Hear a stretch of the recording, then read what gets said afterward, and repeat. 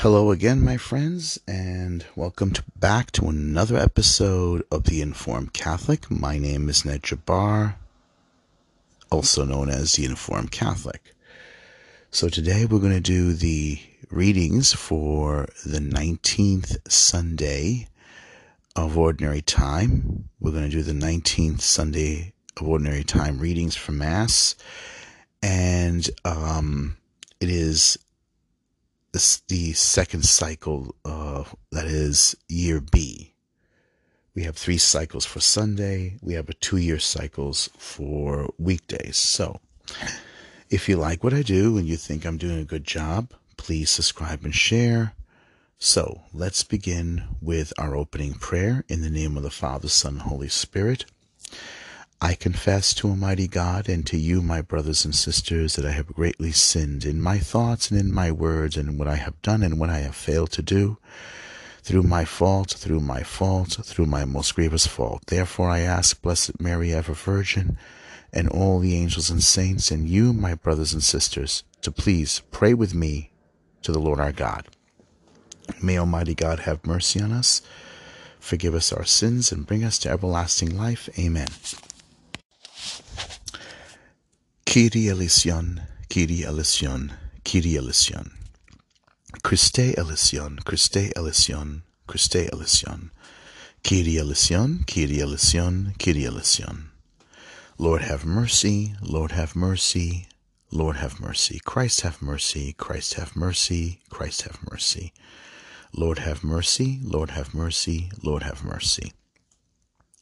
In case anyone doesn't know, the Kyrie eleison and Christe eleison, that part of the Mass is in Greek.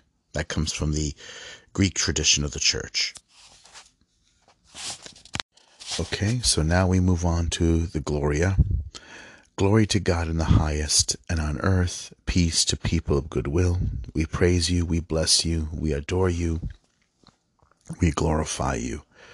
We give you thanks for your great glory, Lord God, Heavenly King, O God, Almighty Father, Lord Jesus Christ, only begotten Son, Lord God, Lamb of God, Son of the Father. You take away the sins of the world, have mercy on us. You take away the sins of the world, receive our prayer. You are seated at the right hand of the Father, have mercy on us. You alone are the Holy One, you alone are the Lord, you alone are the Most High, Jesus Christ, with the Holy Spirit, in the glory of God the Father. Amen. In the name of the Father, Son, and Holy Spirit. Amen. I don't know if I messed up at the top, but it's actually episode 147, not 148. So it's on episode 147 and the 19th Sunday at Ordinary Time. Okay, so the first reading is from the first book of Kings, chapter 19, verse 4 to 8. Strengthened by the food, he walked to the mountain of God. Okay, this is about Elijah. First reading from the first book of Kings. Elijah went a day's journey into the desert until he came to a broom tree and sat beneath it. He prayed for death, saying, "This is enough. O Lord, take my life, for I am no better than my fathers." He lay down and fell asleep under the broom tree. But then an angel touched him and ordered him to get up and eat. Elijah looked, and there at his head was a hearth cake and a jug of water. After he ate and drank, he lay down again. But the angel of the Lord came back a second time and touched him and ordered, "Get up and eat, else the journey will be too long for you." He got up, ate, and drank. Then strengthened by that food, he walked 40 days and 40 nights to the mountain of God, Horeb. All right, let's read it one more time. Elijah went a day's journey into the desert until he came to a broom tree and sat beneath it.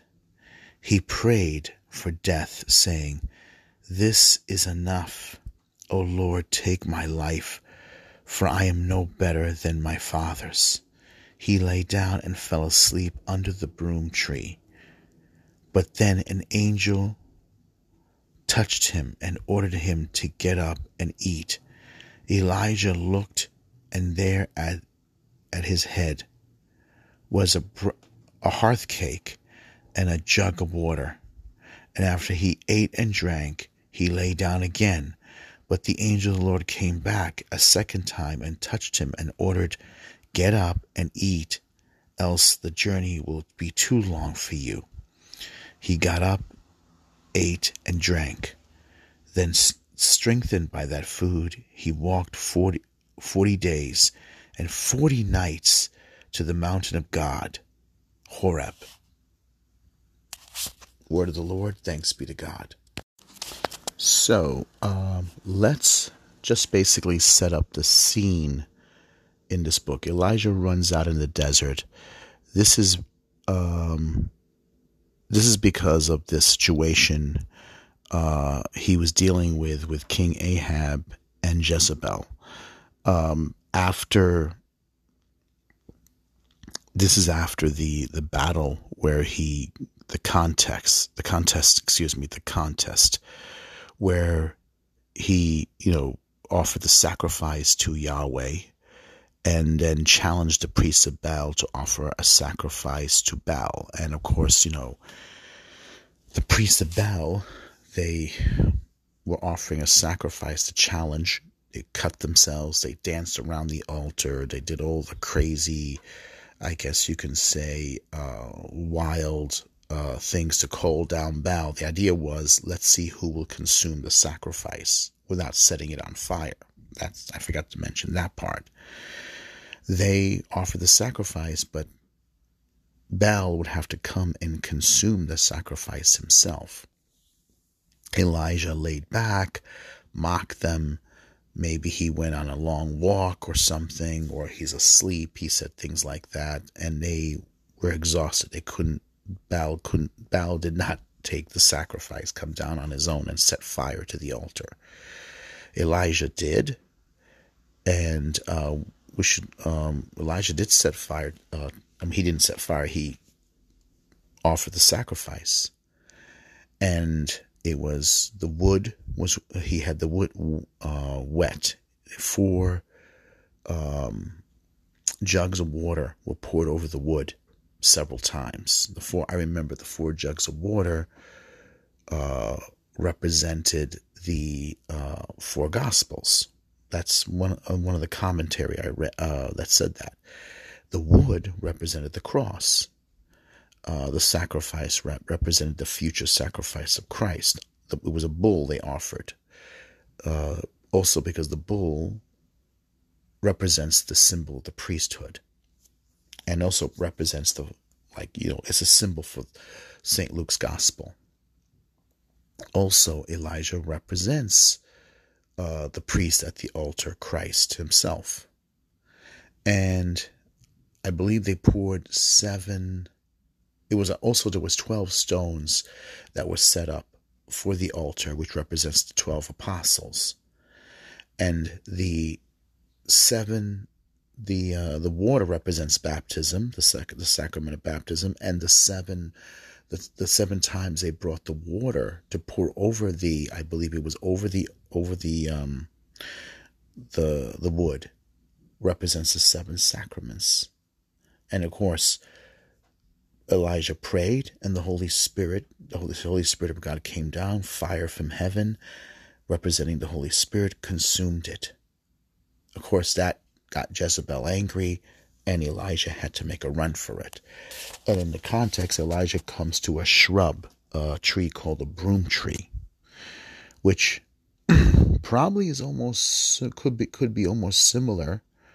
I could be wrong, but the shrub tree is basically it's related to a bean tree I read, and it survives in the desert, and it has a remarkable ability to remain green under difficult conditions.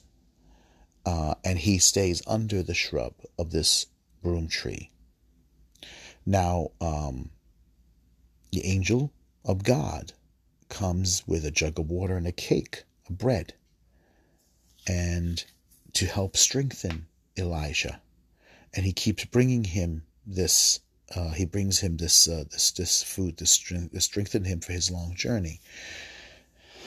That we can relate to as people of faith. How difficult it is for us to walk into the wilderness, especially in a culture of unbelief. I know it's difficult for me, and I know it has to be difficult for other people because it can be very extremely lonely. It's very lonely, especially, living in New York City, dealing with a very liberal city with a lot of liberal cultural values, where it's basically not politically correct to be a conservative Christian or a conservative Catholic. It's very lonely. Elijah felt like that. He felt abandoned. He felt that the people of Israel stopped believing. And the wilderness is basically the world. We live in an unbelieving world, people. We live in an unbelieving world, a world that does not care to believe. We're looking for a world where we want to believe. Maybe it's a selfish thing, maybe it's a dream, but we live in a world of unbelief, and we live in a world of ugliness. We live in a world where people want to create a world without God. They want to create a world without morality. They want justice without God. They want morality, or they want to create their own version of morality without God. You can't do it. You can't do it. Okay? You can't do it. We need a Christian culture. We need a Christian culture. I mean, the other day there was a Christian theologian, apologist, and he said something completely smart, completely that I believe is a, excuse me, obvious observation. Now we live in the world where they're saying there's no male or female, but then they're saying a person can choose to be either male or female. In order for you to choose or to define the difference between male and female and actually to choose something, you have to have a standard to choose by. How can you make a choice if you say there is no choice? You see what I'm saying? The way they think? You have to have a standard to choose by, an obvious standard that's set in stone, in order for you to defy it and say you can be whatever you want to be. Because you can't say there is no difference when obviously you are stating that there is a difference. It's an obvious fact that this is the kind of world we lived in. And Elijah, the cult of Baal, according to archaeologists, they believe it was a sexual cult. They even practiced child sacrifice. In the kingdom, I think of Ahab, which I believe was a northern kingdom, he married to a Phoenician princess, and she was a priestess, Jezebel. Her name, Baal, shows that she's priestess of Baal. That's what, look at her name, Baal. And it was a fertility and cult god that demanded child sacrifice. And the Israelites fell into that in the northern part of the kingdom. Then it started to spread.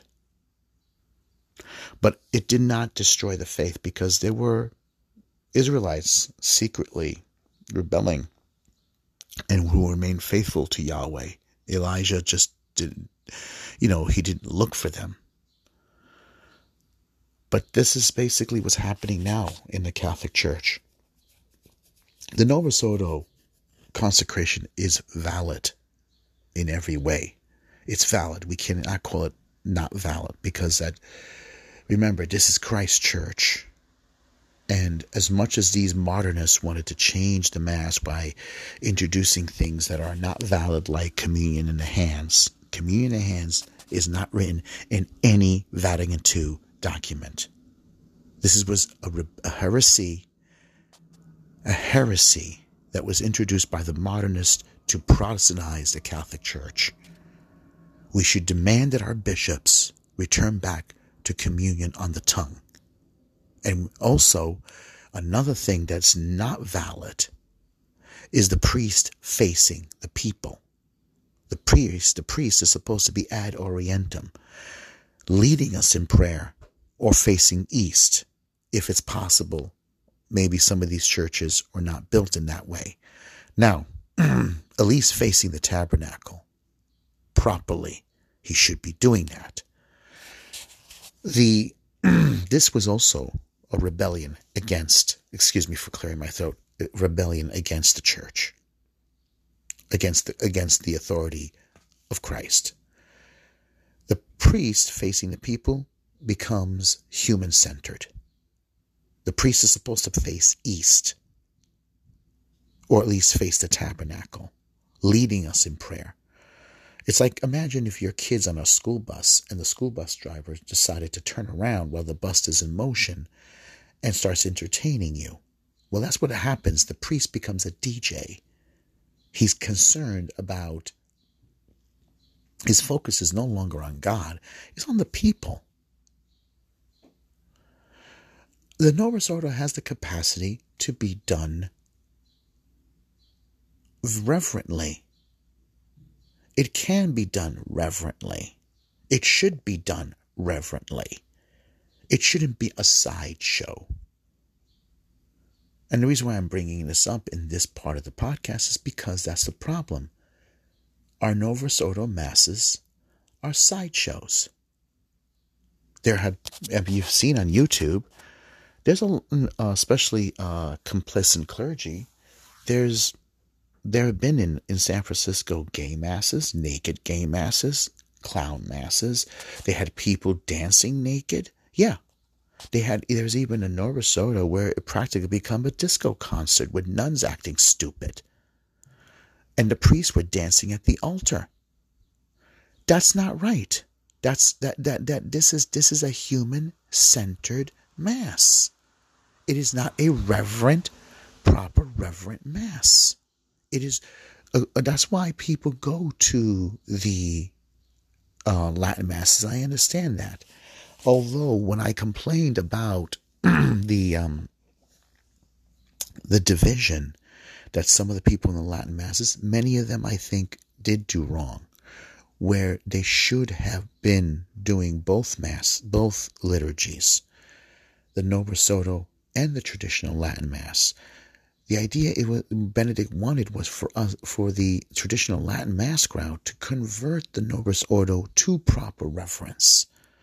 Some of these guys, they were very, very, I think they had an agenda and they decided to run with it.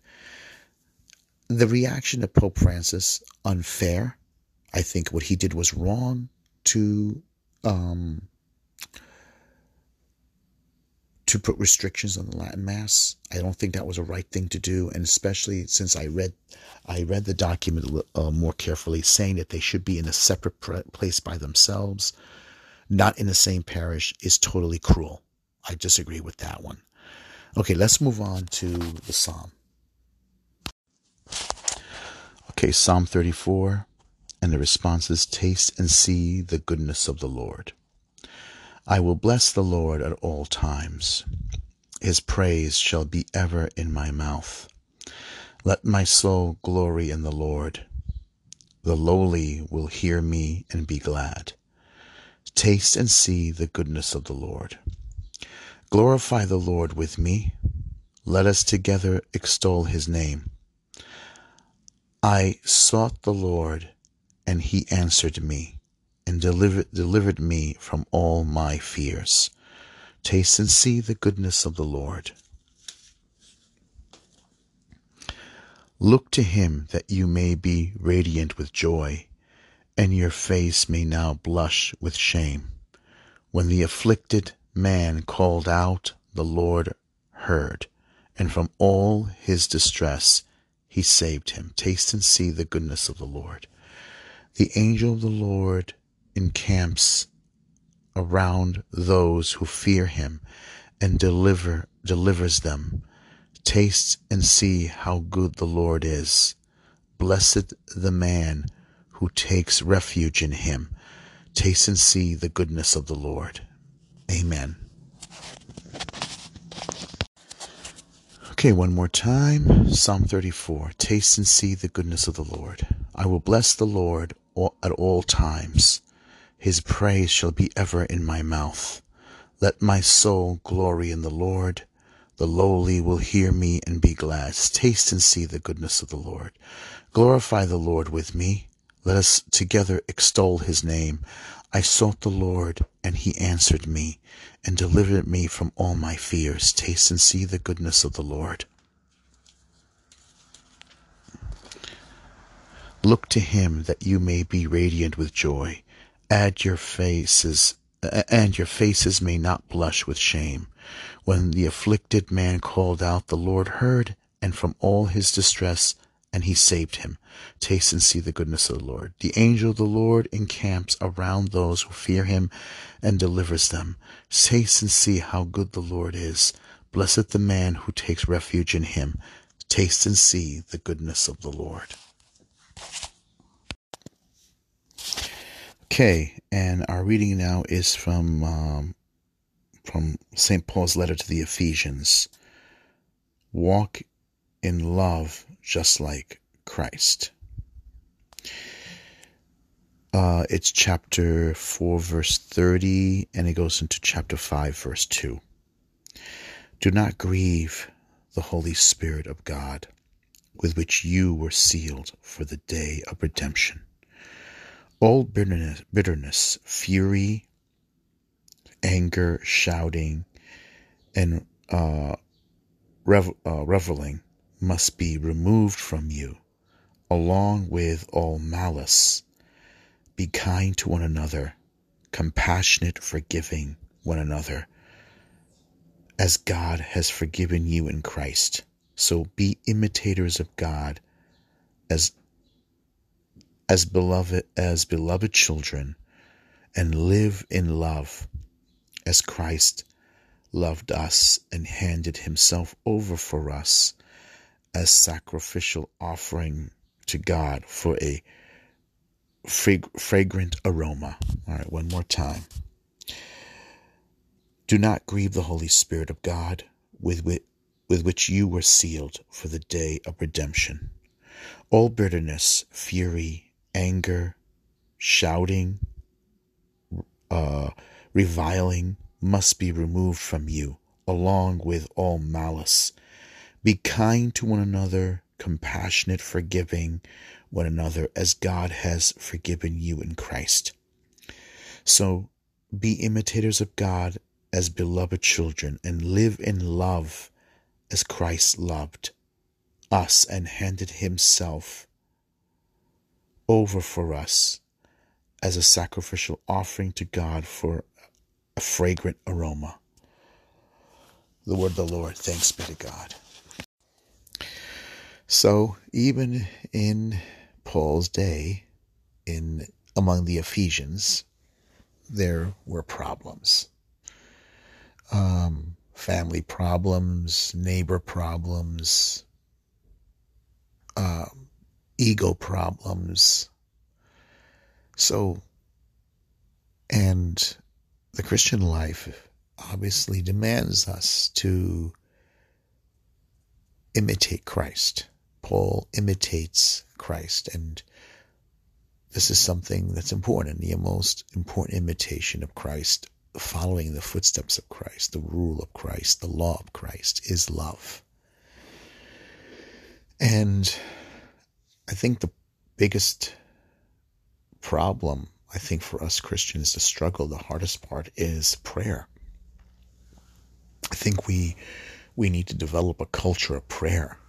It's obvious. Even I struggle with prayer, but I've been checking out the writings of Saint Louis de Montfort. He was one of the greatest, I think, Marian priests and a rosary. He basically promoted the rosary. The rosary, I think, it's probably the best one. I try to pray it every morning. I do it on my way to work, and it's a struggle. It's a manner, I think, of cultivating a habit of prayer. And Montfort's writings, he says that just as Mary, being the Immaculate Conception, was the Holy Spirit, by the power of the Holy Spirit, the incarnation, conception of Christ in her, God, the Holy Spirit, will also do the same thing in us. But obviously we're not going to, conceive Jesus the way she did physically. But she didn't just conceive him physically. She conceived him also supernaturally in her soul. She, in a sense, she became God. Not that she is another deity, but in the sense that her soul, her mind, her very psyche, her very being, reflected the image of the divine Jesus. And this also will happen in us. When we receive communion, when we practice the gospel, when we also pray the rosary, when we also practice love and forgiveness, we become more and more of our Lord. And the idea is to become more and more like Christ, to put on the image of Christ, to conceive the image of Christ, psychologically, mentally, emotionally, and in nature, we become more like him. And if you look at it, that's what all the saints did. That's what all the saints did. St. Francis of Assisi, St. Louis Montfort, St. Paul, St. Peter, St. Mary Magdalene, St. Joseph, all of them put on Christ, became Christ, conceived Christ, mentally became Christ, emotionally became Christ. In manners they became Christ. And that is the way. Because if it happens in her, it will also happen in us if we are serious and we are truly committed. And that's the important thing. I think the hardest problem is a lot of us Catholics are not doing this. I mean, if we truly believe that the Eucharist is Jesus, then we truly should become Jesus. We have to read the gospel. We have to practice the scriptures. We have to pray the rosary. And this means time. And of course, I know myself, it's hard. It's very difficult. I try to listen to Christian stuff on my phone. I try to read. I try the best I can to do it. It's difficult. But if you love him, we'll do it. Okay, let's move on to the gospel. All right. The gospel antiphon, the Alleluia, is from John chapter 6, verse 51. Alleluia, alleluia. I am the living bread that came down from heaven, says the Lord. Whoever eats this bread will live forever. Alleluia, alleluia. I am the living bread that came down from heaven, says the Lord. Whoever eats this bread will live forever. Alleluia, alleluia. I am the living bread that came down from heaven. A reading from the Holy Gospel according to St. John chapter 6, verse 41 to 51.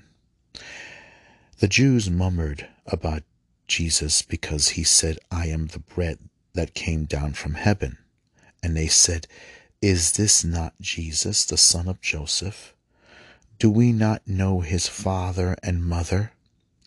Then how can he say, I have come down from heaven?"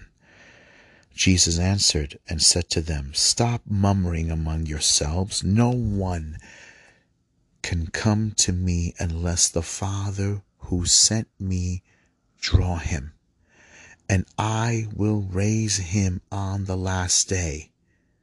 It is written in the prophets, they shall be taught by God. Everyone who listens to my Father and learns from him comes to me. Not that anyone has seen the Father except the one who is from God. He has seen the Father.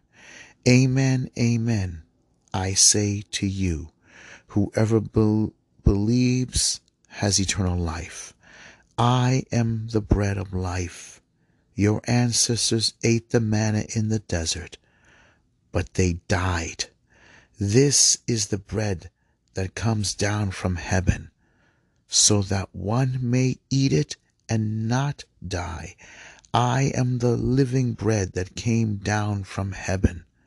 Whoever eats this bread will live forever, and the bread that I will give is my flesh for the life of the world. The Gospel of the Lord. Praise to you, Lord Jesus Christ. Okay, I'm going to read this one more time. The Jews murmured about Jesus because he said, "I am the bread that came down from heaven." And they said, "Is this not Jesus, the son of David? Do we not know his father and mother? Then how can he say, 'I have come down from heaven'?" Jesus answered and said to them, "Stop murmuring among yourselves. No one can come to me unless the Father who sent me draw him, and I will raise him on the last day. It is written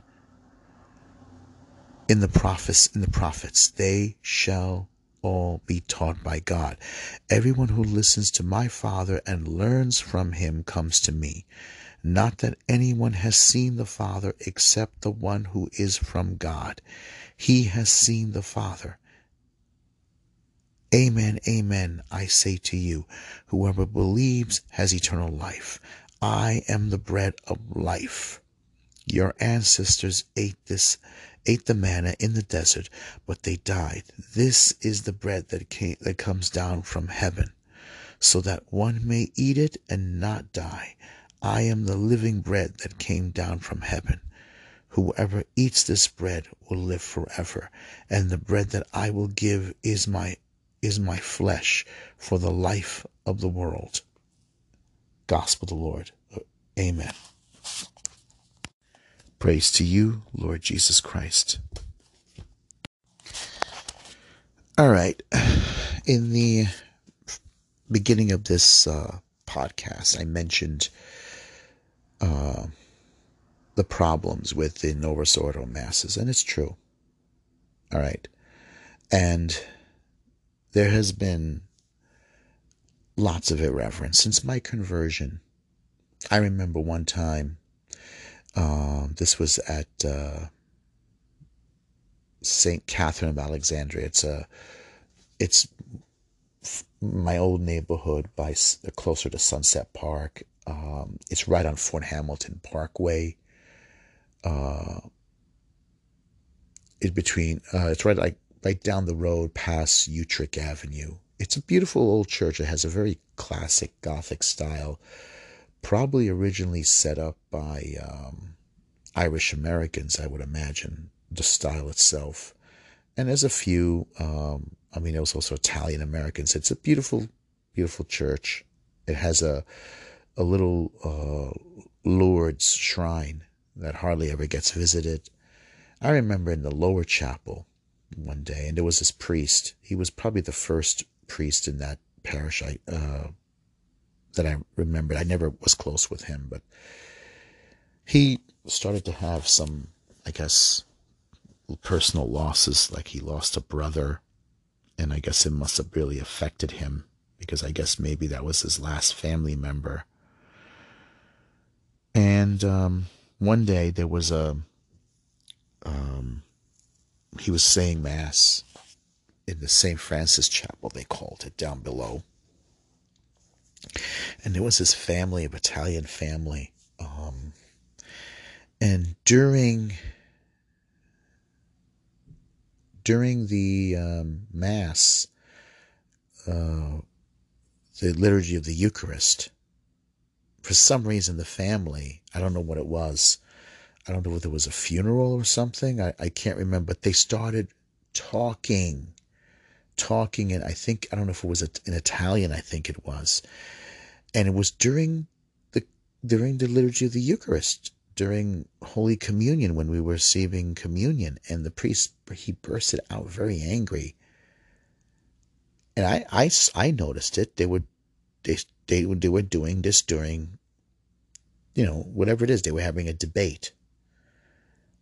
Unfortunately, this is something I notice a lot in a Novus Ordo.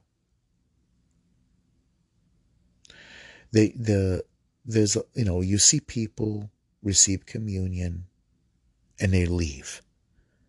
I remember Scott Hahn's wife called it the Judas shuffle.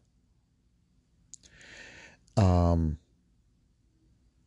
remember when with Father Richard at Our Lady of Good Counsel, I would help distribute Holy Communion. And I remember a man walked up and just took it from my hand. And I'll be honest with you, I was a little troubled by a lot of the behavior. I mean, I was troubled by the behavior of people receiving Holy Communion. I was actually troubled. My problems began with the Catholic Church after my conversion. I really didn't go through an RCIA program. Father Richard just streamlined me through. He baptized me and everything. I didn't go through the training and everything like that because I already decided I didn't want to waste any time. I wanted to become Catholic. Now, maybe I should have taken my time, most likely because I already did all the readings. I read everything about Catholicism. I decided I wanted it. I wanted to become Catholic. I didn't want to waste any time.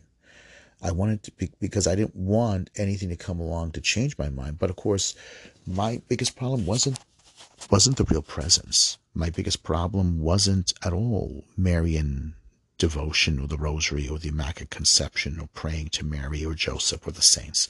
That wasn't my problem. My problem became the scandals. My problem became, I would say, the scandals of the priests, or the bad behavior of the priests, the evil behavior of bad priests, and I would say probably Scripture, because I didn't, like I said, I most of my attitude about the Bible came from Protestantism, basically because Protestants placed the Bible, and since the Bible was the knowledge, the source we get about the gospel and Jesus Christ. But the biggest problem for me was, I would say,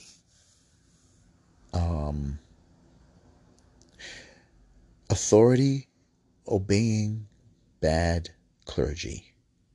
That was my biggest problem, because I couldn't separate the authority of Christ from the lack of impeccability, I would say, of the clergy.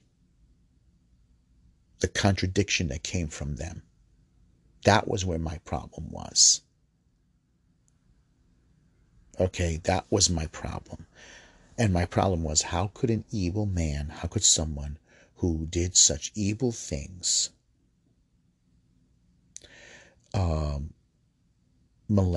sexually abuse, can be able to consecrate the body and blood of Christ, can be able to go to the altar and still say Mass, and still that the Holy Spirit could work through someone like that. That was my problem. I couldn't separate the evil, wickedness, and see the glory of Christ, the power of Christ. You see, that was my problem. And I had to learn that. That took me a while to learn, because you have to go back to the Old Testament. You have to go back to a lot of the sons of Aaron who did evil things, and they still, the Scripture does not put limits on power of God. That was my problem. I put limits on God. I made the evil wickedness of these men, and I thought, wow, they're blocking God. They're blocking the holiness of God. You can't do that. You can't do that. The church has survived 2,000 years, and I had to be able to understand that Christ's glory surpasses that of the evil wickedness of these men. And yes, we've had bad popes. We've had lots of evil popes. It does not it's not an impediment on Christ. And it was difficult. It was very difficult for me. And this is where I had to learn to see that the sacraments are holy. And they will not, you can't put an impediment and say that the child was not baptized or the couple is not married. It's sad when the man is evil. It really is. An example would be even a president of the United States. The man is evil, but whatever he does, you can't take away the good. The good, let's say, of some things he does, despite the fact of his evil. And the problem is that we don't question that as often. We don't question that. Among secularists, we don't, right? The law is the law, despite a judge's scandalous personal life, right?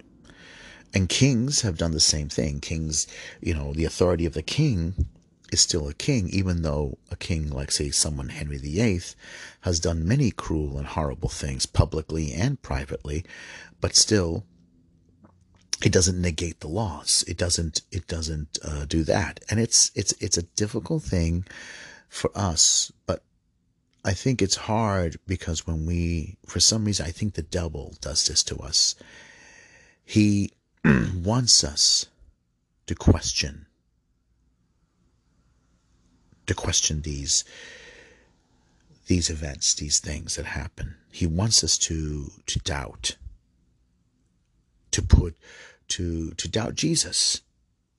Judas Iscariot is a good example, and we often forget him, and I think we tend to look at the 30 pieces of silver, the kiss, but we don't realize he spent almost 3 years with our Lord. And along with the apostles, we have to remember also St. Peter himself, who denied him 3 times. All of them, including Judas, along with Simon Peter, all of them baptized people. All of them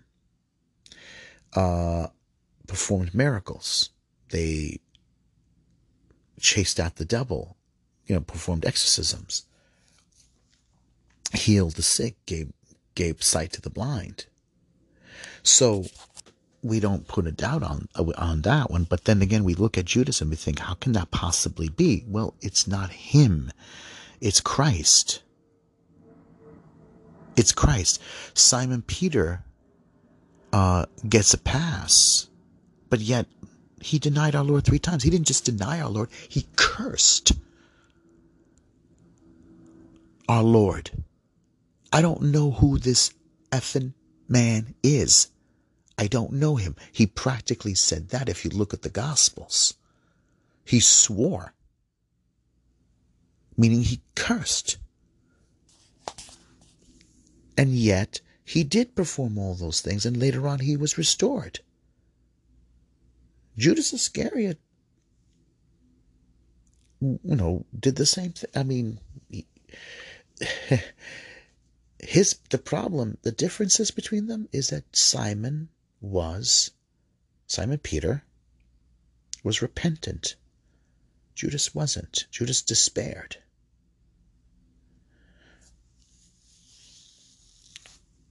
It's hard to believe, but when you look at someone Simon Peter, you think, wow, he did that. But I relate more with him, I think, than anything else. Judas is a figure that sometimes I think I think he gets a pass from psychological guilt, because they say Pope Francis has images of Judas. He says supposedly he has some I'm going to say it, blasphemous image of Christ carrying Judas after he hanged himself. Because I believe a lot of these clergy know what they're doing, know that everything that they're doing is evil. So they psychologically relate to the man who they know by their actions. Peter is a man who was redeemed. Remember when our Lord asked him 3 times, "Do you love me?" And the third time, Simon Peter groaned. That was the Trinity asking Peter.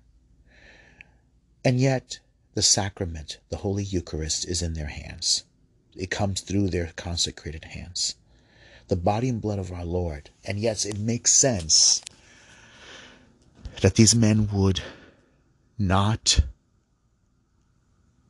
put a stop to Holy Communion being given to politicians who support immoral things: abortion, contraception, gay marriage. It makes sense. How can they they know their own hypocrisy. They see their own, they know that let's look at it. Who bears the greater guilt really here? Right? The one who pretends to be holy and is absolutely completely hypocritical. The one who professes publicly to be Catholic and supports immoral things. Wow. And then we have to examine ourselves when we look at those two. We have to examine our own holiness. It's not an easy thing. It's a completely frightening thing, because you have to ask yourself. Remember what our Lord said. One decided to take the vestments, the holy vestments of Christ, and claim and hold the position of successor to the apostles. Meanwhile, at the same time, inwardly practicing evil things and hiding behind the vestments of Christ and the priesthood. The other one is a fellow lay Catholic who, both Joe Biden, Nancy Pelosi, John Kerry, and many other Catholic politicians who publicly profess their immoral behavior.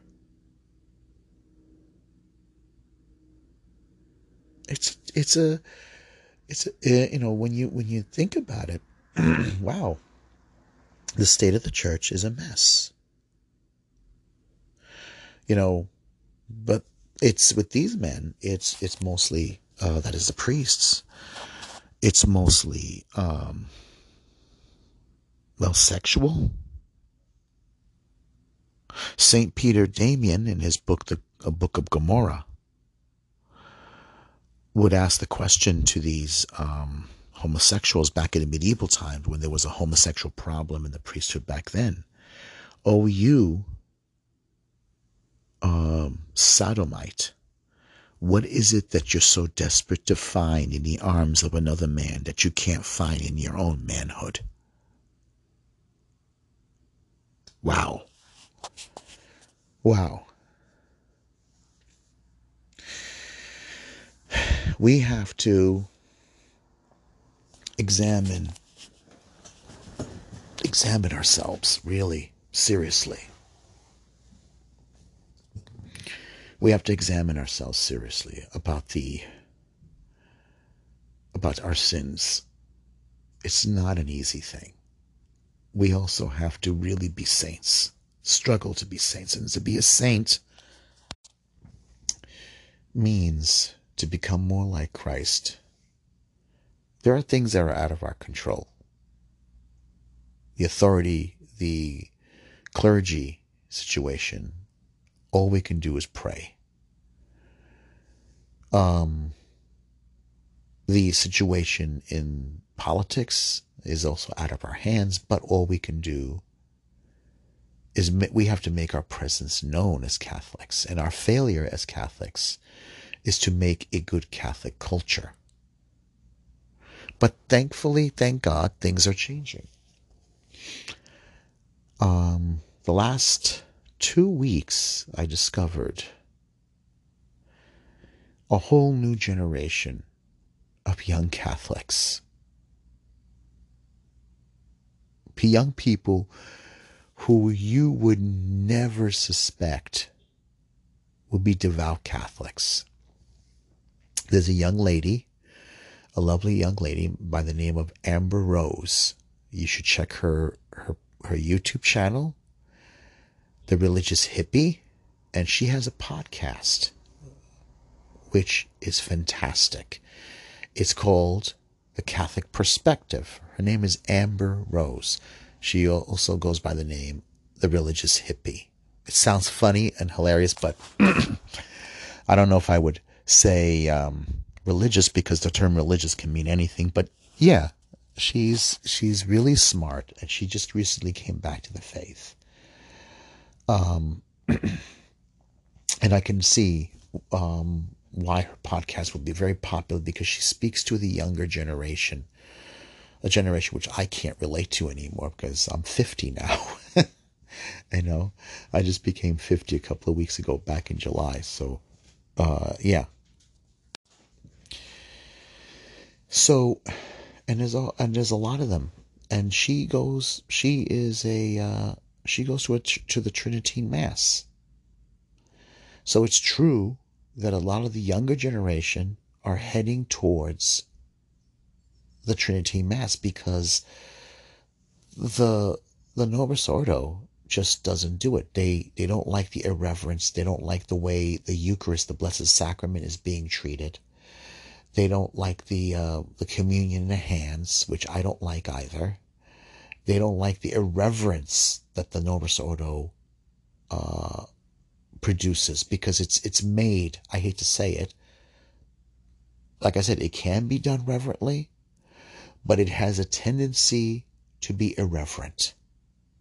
It has a tendency to be irreverent. You can see this irreverence not just in the people in the pews, because it's a streamlined speed mass.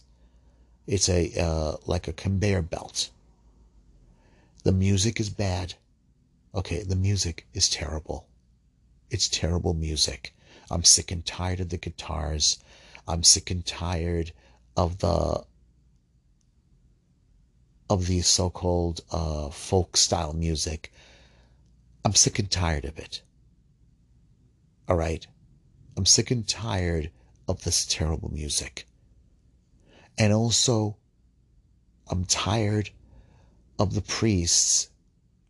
I don't want to hear about your personal reflections. I don't want to hear about your private life. All right? I don't want to hear what books you're reading or movies you're watching. Stick to the scripture passages. Talk about what's in the scripture passage. And you know what? They don't do it. So guess what?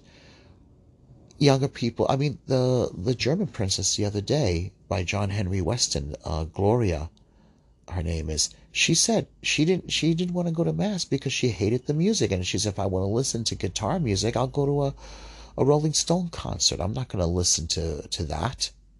Yeah. It's stuck in a hippie world. It's stuck in the Peter, Paul, and Mary world. And, it's in their utopia world. The Mass was designed to try to attract Protestants and other religions. It hasn't worked. It hasn't worked.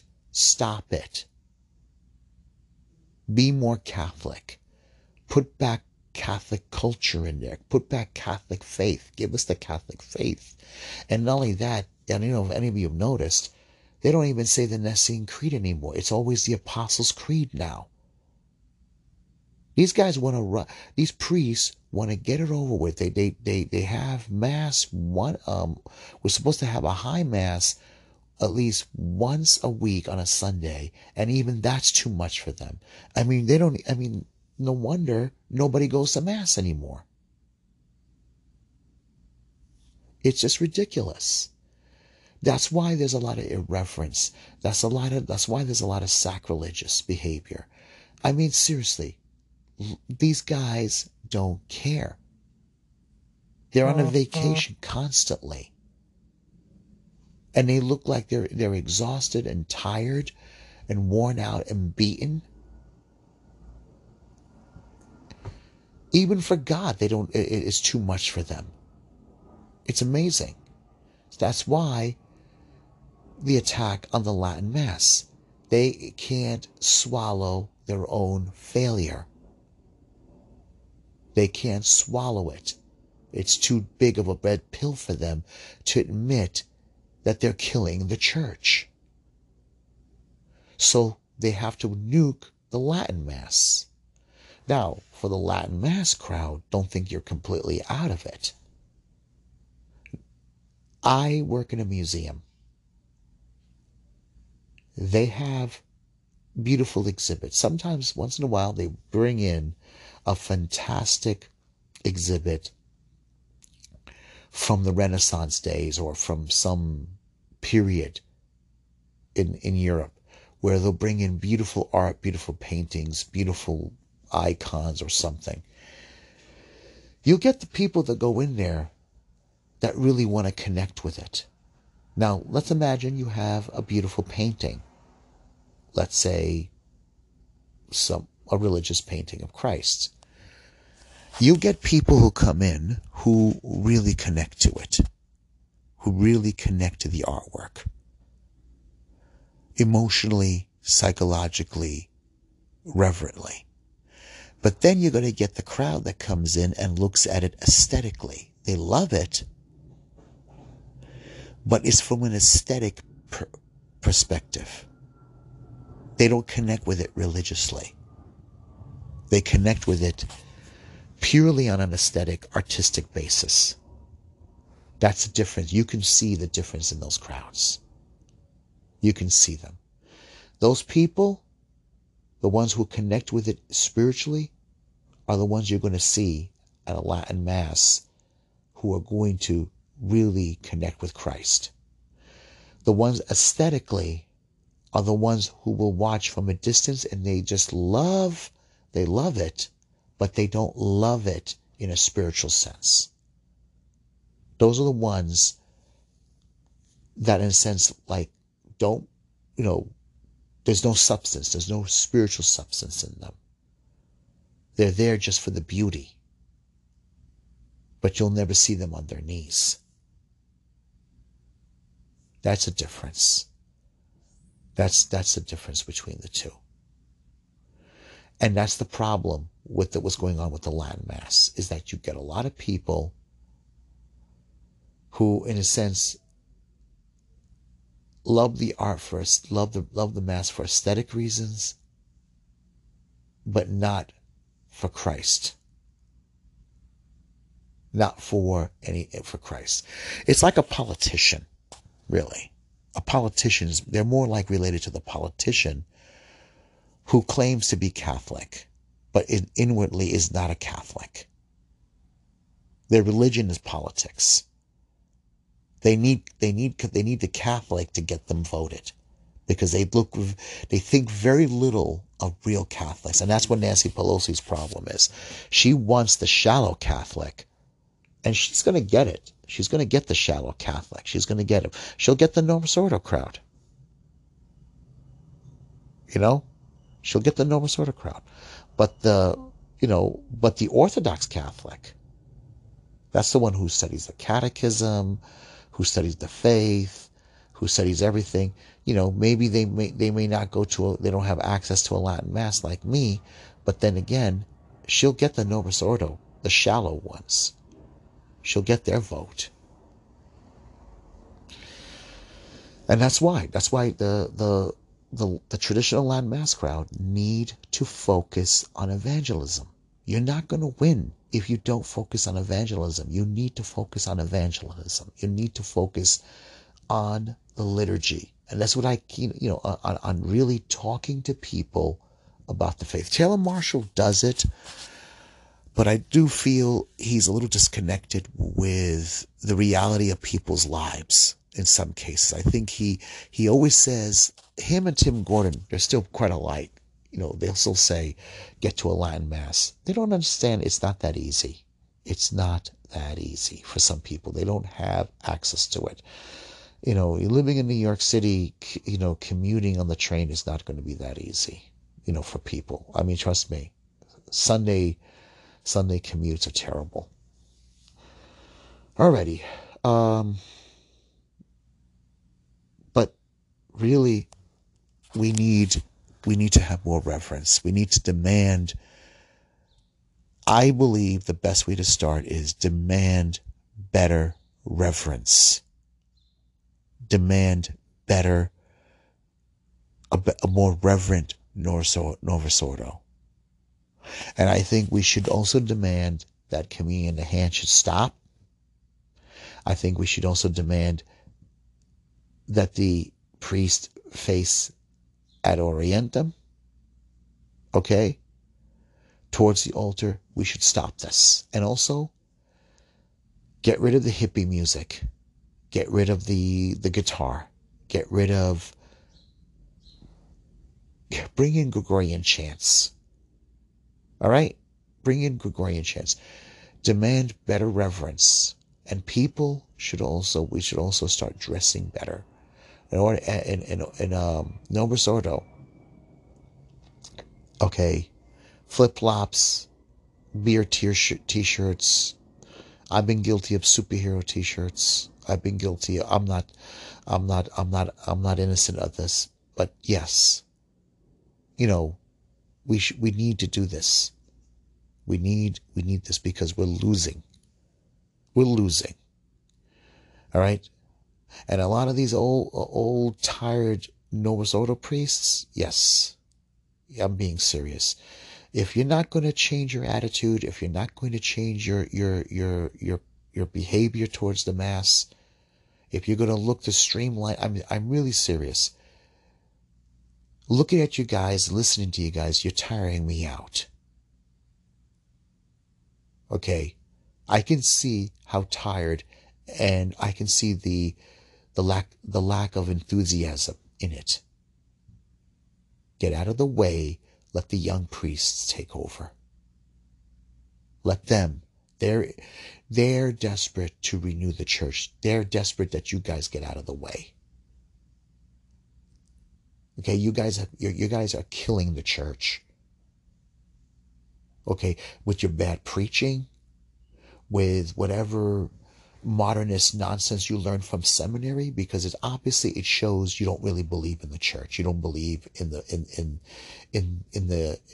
Catholic faith, because you can't hide it. You can't hide it. All right, let's go into our closing prayers. I believe in one God, the Father Almighty, maker of heaven and earth, and of all things visible and invisible. I believe in one Lord Jesus Christ, the only begotten Son of God, born of the Father before all ages. God from God, light from light, true God from true God, begotten, not made, consubstantial with the Father. Through him all things were made. For us men and for our salvation he came down from heaven, and by the Holy Spirit was incarnate of the Virgin Mary and became man. For our sake he was crucified under Pontius Pilate. He suffered death and was buried, and rose again on the third day in accordance with the Scriptures. He ascended into heaven, and is seated at the right hand of the Father. He will come again in glory to judge the living and the dead, and his kingdom will have no end. I believe in the Holy Spirit, the Lord, the giver of life, who proceeds from the Father and the Son, who with the Father and the Son is adored and glorified, who has spoken through the prophets. I believe in one holy, Catholic, and Apostolic Church. I confess one baptism for the forgiveness of sins and look forward to the resurrection of the dead and the life of the world to come. Amen. Let's say a Hail Mary for the priests. All right. A lot of those who, yes, they do suffer from maybe personal problems, maybe from spiritual crisis, maybe from struggling with sin. Let's say a Hail Mary for them. Hail Mary, full of grace, the Lord is with thee. Blessed art thou among women, and blessed is the fruit of thy womb, Jesus. Holy Mary, Mother of God, pray for us sinners now at the hour of our death. Amen. Let's say a prayer for the bishops. The bishops, they definitely need a Hail Mary. Hail Mary, full of grace, the Lord is with thee. Blessed art thou among women, and blessed is the fruit of thy womb, Jesus. Holy Mary, Mother of God, pray for us sinners now at the hour of our death. Amen. And let's say a prayer for those seminarians who, unfortunately, they're going to go into a world where it's run by evil. All right, evil people, sodomites, homosexual predators. They're predators. They want to conform other people to their sins. Let's say a prayer for those conservative, holy seminarians. That the Holy Spirit will guide them, okay, and become priests, and that may one day the Holy Spirit will put them in a position of leadership where they can lead the church back to true holiness. Hail Mary, full of grace, the Lord is with thee. Blessed art thou among women, and blessed is the fruit of thy womb, Jesus. Holy Mary, Mother of God, pray for us sinners now at the hour of our death. Amen. And for the Pope Francis. I disagree with him a lot. I'm not happy with the way things are, but we need to pray for him. Hail Mary, full of grace, the Lord is with thee. Blessed art thou among women, and blessed is the fruit of thy womb, Jesus. Holy Mary, Mother of God, pray for us sinners, now at the hour of our death. Amen. Our Father, who art in heaven, hallowed be thy name. Thy kingdom come, thy will be done on earth as it is in heaven. Give us this day our daily bread, and forgive us our trespasses, as we forgive those who trespass against us. Lead us not into temptation, but deliver us from evil. For thine is the kingdom, the power, and the glory, now and forever. Amen. Saint Michael, Archangel of God, defend us in battle. Be our protection against the wild, wicked attack of the devil. May God rebuke him, we humbly pray. And now, O Prince of the heavenly host, by the divine power of God, cast into hell Satan and all evil spirits who prowl the world, seeking the ruin of souls. Amen. In the name of the Father, Son, and Holy Spirit. Amen. All right, I'll be back again. Hopefully, I'll try to get that St. Mark Bible study done. I know I haven't put out another one lately, but I want to continue that. So let's continue that. Okay? God bless.